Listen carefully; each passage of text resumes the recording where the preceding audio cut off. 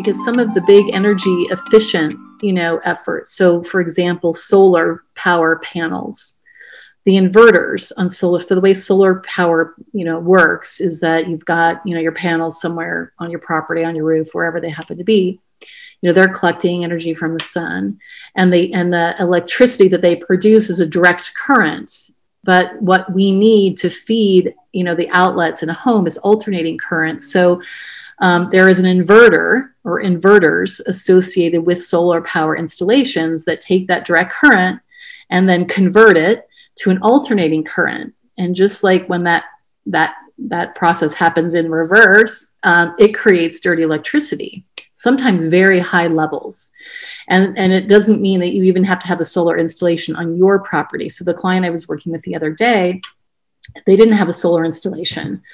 They had a neighbor who had a solar installation, and they were getting a ton of dirty electricity. Their levels were up, near 2000 millivolts, which is almost taps our meter out in terms of the level it's able to read, primarily because they had a lot coming in, and we did an interesting test, because the way you can tell often that it's a solar installation when you don't have one is that those panels are active during the day, right? So they're going to be doing a lot during the day. At night, when it's dark, those inverters don't have anything to convert. So she would see dramatically different, dirty electricity levels in her house at night from her neighbor's solar than during the day.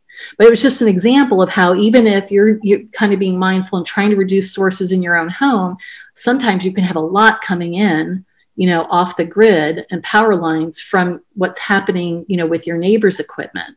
And there's a building biologist, friend of mine, or person that I know through my work who I respect very much. And he has got a great analogy. He's like, now think about it. He's like, if your neighbor were to flush their toilet and the sewage was to end up in your nice white porcelain sink, you'd probably be pretty darn mad, right? So it's the same kind of thing with dirty electricity. It's like we're getting our neighbors, electrical sewage, and honestly, they're getting ours. And so, beginning to take efforts to kind of reduce that down is, just a great step when you're tackling the different types of EMF pollution.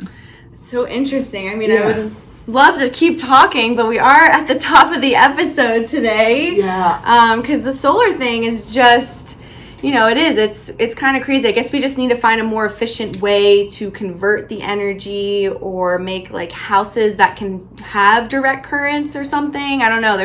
Or, hopefully at some point what'll happen is more manufacturers will start to build filtration into these systems and appliances.